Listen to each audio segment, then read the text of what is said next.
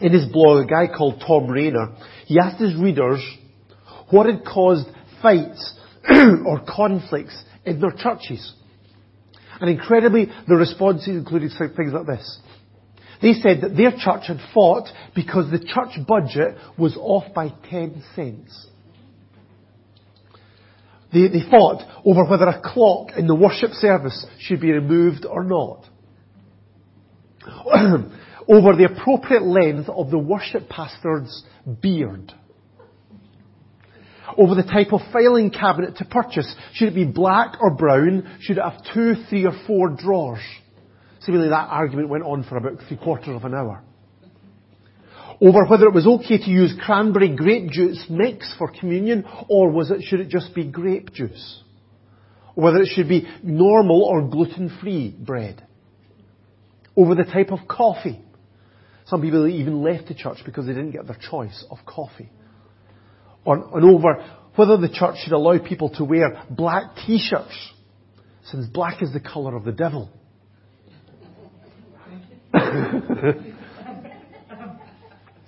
It's really sad, isn't it?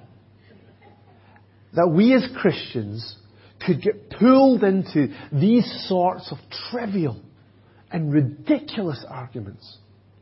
How could we gather to worship our Lord and Saviour and yet end up fighting over things that are just so stupid? And yet fighting over worship is nothing new. In fact, it goes right back to the first book of the Bible, the book of Genesis. The very first conflict in the Bible happened just after a time of worship. However, the issue at stake here was something much more serious than beards or coffees or dress code. The issue went right to the very heart of worship. So we're going to read from Genesis chapter 4. Just the first 5 verses this morning. We're going to carry on down through this incident next week. But we're just going to read the first 5 verses this morning of Genesis chapter 4. Adam lay with his wife Eve, and she became pregnant and gave birth to Cain. She said, "With the help of the Lord I have brought forth a man." Later she gave birth to his brother Abel. Now Abel kept flocks and Cain worked the soil. In the course of time, Cain brought some of the fruits of the soil as an offering to the Lord. But Abel brought fat portions from some of the firstborn of his flock. The Lord looked with favour on Abel and his offering, but on Cain and his offering he did not look with favour. So Cain was very angry, and his face was downcast. Last week we saw that Adam named his wife Eve because she would become the mother of all the living. Despite her guilt and her brokenness, Adam knew that God would give Eve the amazing honour and privilege to bring life into this world. And this started to become a reality through the birth of this very first baby boy. Now, of course, there was a natural biological aspect to this birth. We read that Adam lay with his wife and she became pregnant. This literally says that Adam knew his wife. Now, some of us who grew up reading the older versions of the Bible would have read that. In the King James Version, for example, it said knew his wife. And sometimes I thought it was just because they were afraid to actually spell out what happened there. It was kind of a way to kind of talk about sex without actually talking about it. But I think there's something more than that there. I think it reminds us that we need to reject the way that this world reduces sex just to a physical act. We need to remember that God designed sex so that man and a woman could know each other at the deepest level of intimacy. Obviously within the context of a committed marriage relationship. So Adam lay with his wife Eve and she became pregnant. A natural biological process. But Eve also realized that there's something more going on. That this son that she gave birth to was actually a gift from God. She said, verse 1, with the help of the Lord, I have brought forth a man. This new human being was someone made in the image of God, to reflect the likeness of God and bring glory to God. Because he was God's handiwork. And this is true of all of us. Psalm 139, verse 13. You created my inmost being. You knit me together in my mother's womb. I praise you because I am fearfully and wonderfully made. Your works are wonderful. I know that full well. We are not just the product of a biological process. We are so much more than that. We are God's handiwork. We are God's masterpiece. We are a gift from God. And so those of us who are parents here this morning, we need to remember that. That sons are a heritage from the Lord. Children are a reward from Him. Our children are amazing gifts from God to us. And we should be thankful, continually thankful to God for them. Even when they drive you mad. That was Jacob's attitude in the book of Genesis. When he met Esau and he brought all of his family and to meet Esau, Esau asked who they were, and this is how Jacob responded. They are the children God has graciously given your servant. What an amazing attitude for us who are parents to have for our kids. And that understanding should not only impact how we love and we care for our kids, but also how seriously we take our responsibility to point them to their ultimate Father in heaven. And to bring them up in the training and the instruction of the Lord. I think that's our greatest privilege and our greatest responsibility as parents, to speak to our kids about the Lord.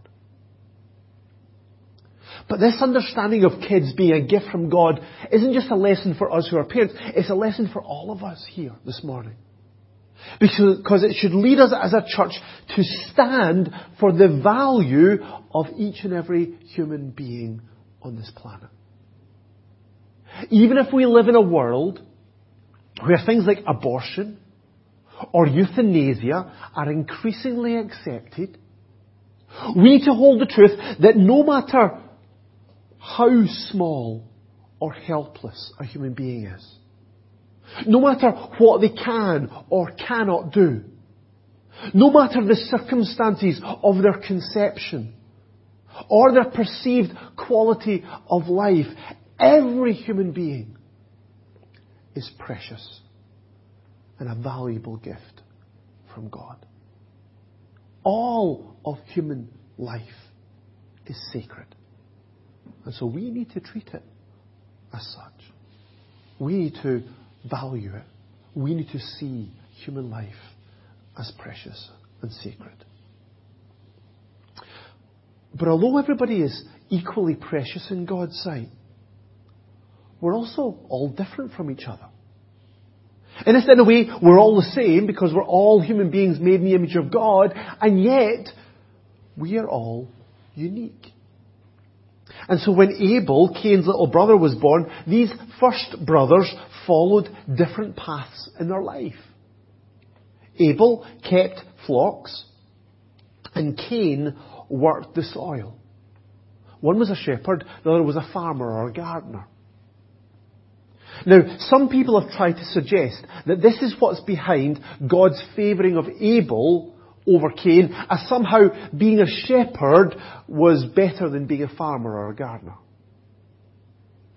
I hope you agree with me that I don't think that's true. Both of these men were, in a sense, fulfilling aspects of their God-given purpose.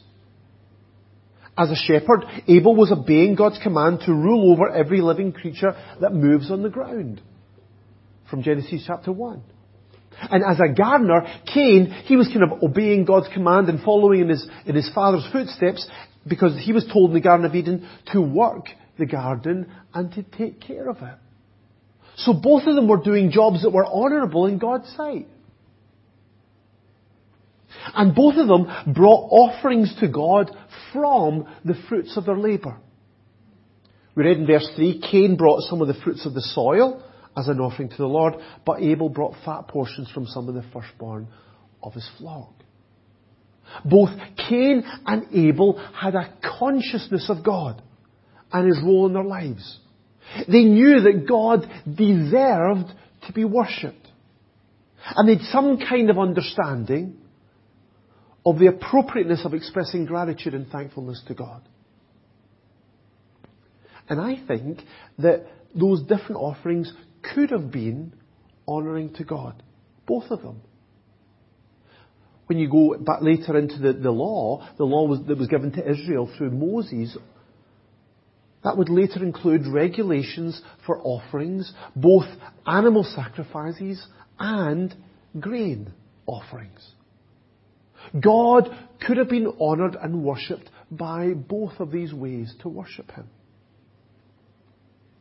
In our world, of course, we are often troubled by diversity, aren't we? We don't like the fact that people are different from us. Loads of people get upset because other people look different, or they speak differently, or they like different things, or they relate in different ways, or a whole range of different things upset people and annoy them, and sometimes anger them. And even as Christians, we sometimes get offended because other Christians or other churches do things differently. There are so many arguments between traditional or contemporary music, between organ or guitar, stand up to sing or sit down to sing, volume up or volume down, hands up or hands down. So much diversity in the church, and so many people find it really upsetting that people are not doing it exactly like them. But the Bible talks about a God who loves diversity. He says this, Paul writes this about in the church. He says, in the church there are different kinds of gifts, but the same Spirit. Different kinds of service, but the same Lord. There are different kinds of working, but the same God works all of them in all men. So we are called to worship a God who doesn't require or even want uniformity in His family. God is big enough to handle the diversity that He created in this world. So instead of fighting over what is best, we are called to worship and serve our Lord differently, using different gifts, different abilities, and express ourselves through our different personalities. But of course, that doesn't mean that all differences are acceptable. That doesn't mean that we can come to God any way that we want.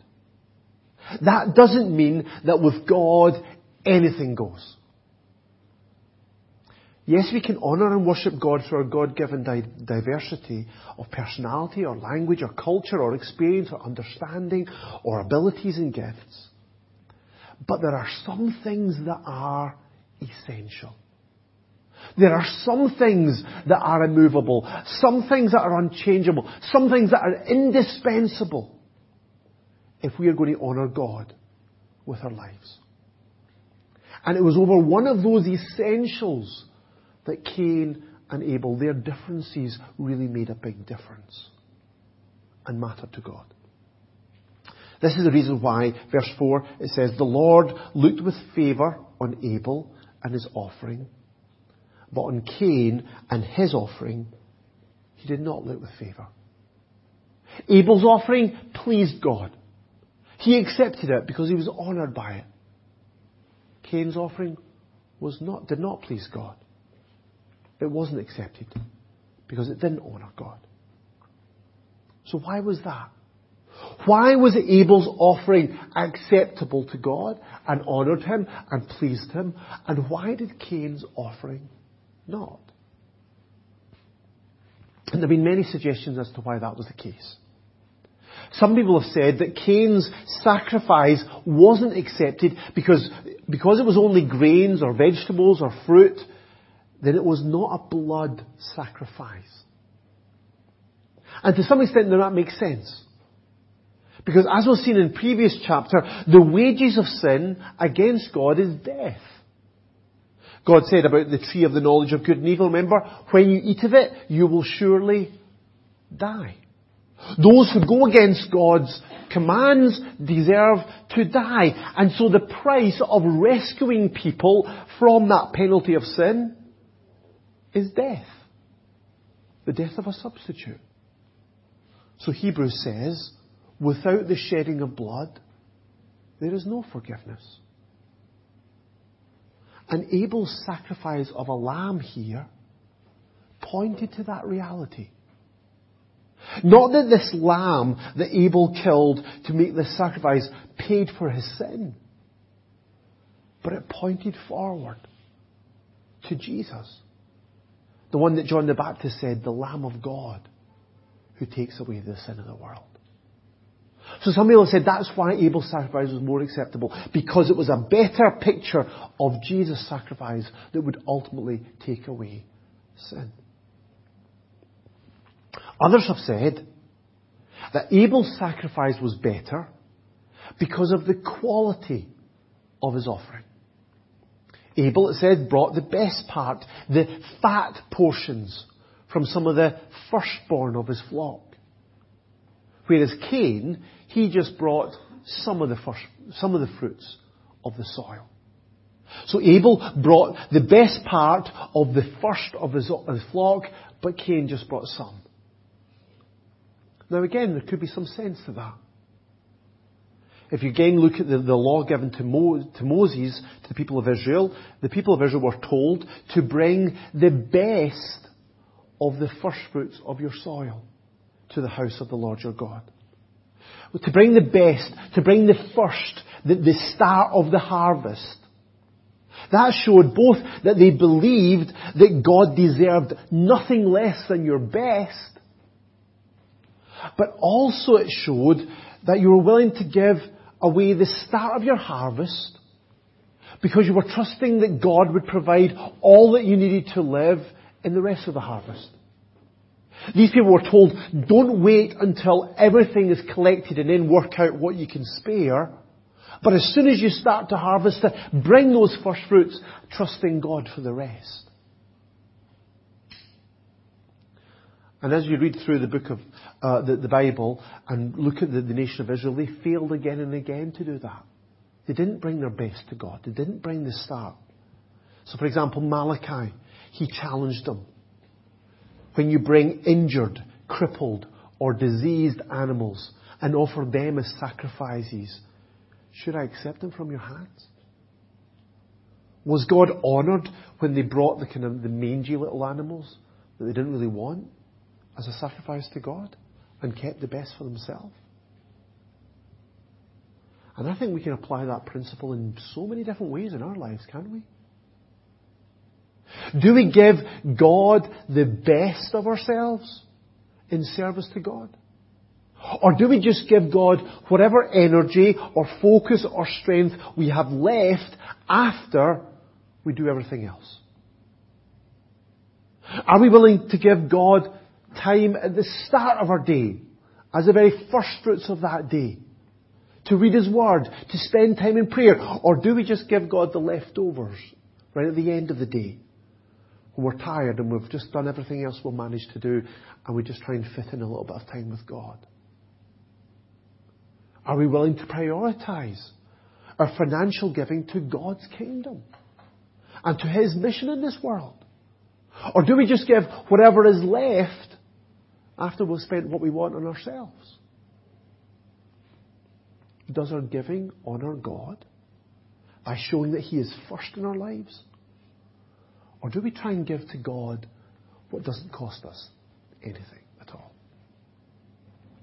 Do we give our best? Do we give our first fruits?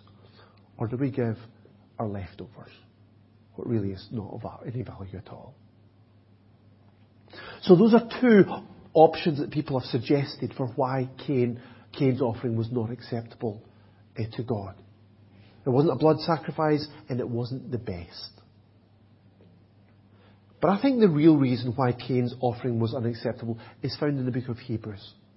In Hebrews chapter 11, verse 4, it says this: by faith, Abel offered God a better sacrifice than Cain did.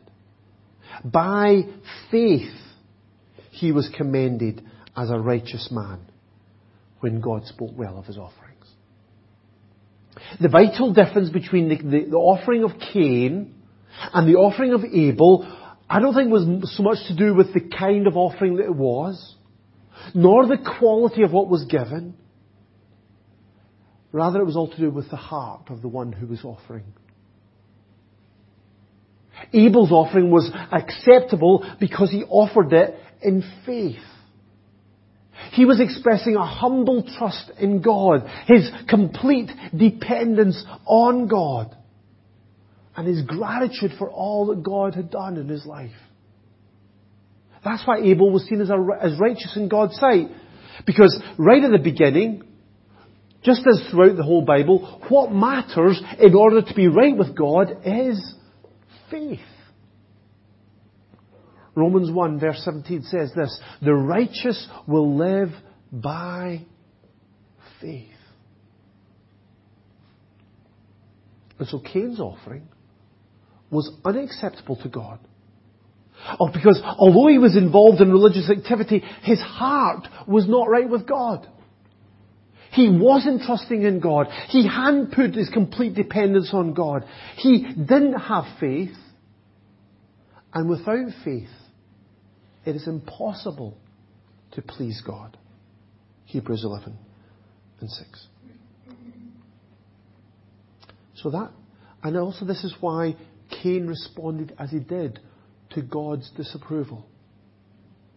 We can see that lack of faith in how he responded. Verse 5 of Genesis 4. So Cain was very angry, and his face was downcast.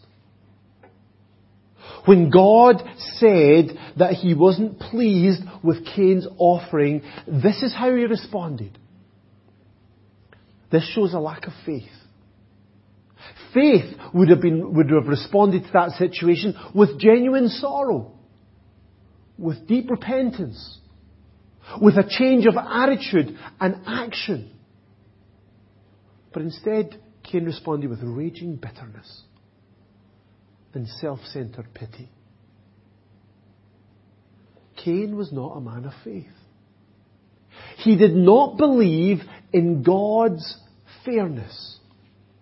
He did not believe in God's holiness. He did not believe in God's goodness. And so he rebelled against God's judgment.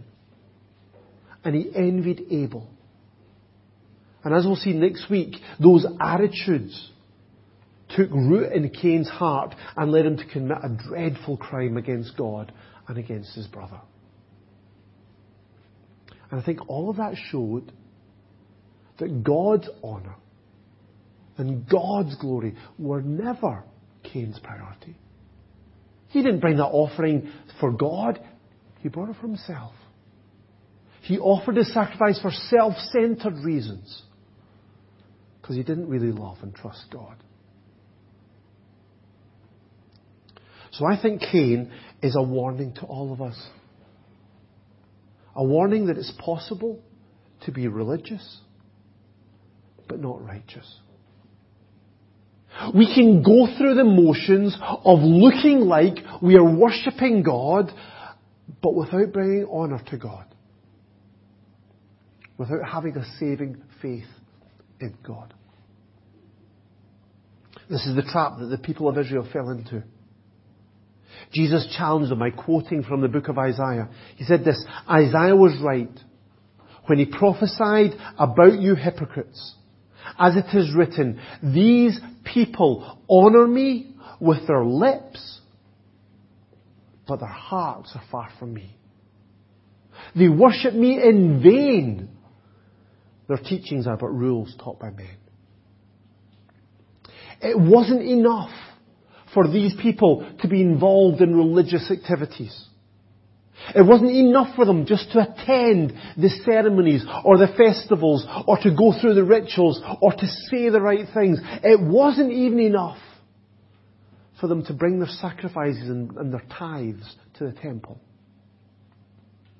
All of that was in vain. It was empty. It was meaningless. It was a waste of time because it didn't express the reality of their hearts. It didn't come from a life centered on God by faith. And when people do that, when people live a life of a religion but without faith in God, then the consequences are terrifying. Speaking of the day of judgment, Jesus said this. Matthew chapter 7, many will say to me on that day, Lord, Lord, did we not prophesy in your name? And in your name drive out demons and perform many miracles? Then Jesus says, then I will tell them plainly, I never knew you. Away from me, you evildoers. It's a scary verse. It's possible to be in church this morning. It's possible to be intensely religious. It's possible to just go through the motions of Christianity, to attend church, to sing songs, to say prayers, to read our Bibles, even to get involved in ministry. And yet remain separate from God. Yet remain outside of God's kingdom. Lost and heading to a lost eternity. Why? Because if we've not come into a personal relationship with God through faith in Christ, then we're not His children. Without faith in Christ, we cannot please God. Without faith in Christ, we cannot be part of His kingdom. Without faith in Christ, we cannot worship God. If we haven't personally put our faith in Jesus, trusting in Him and His sacrificial death on the cross, then the Bible tells us that we're still lost. No matter how religious we are. John 3 verse 18, whoever believes in Jesus, in Him, is not condemned. But whoever does not believe stands condemned already, because he's not believed in the name of God's one and only Son. If we are in that situation this morning, we need to learn from Canaan's tragic error and repent and put our faith in Christ today.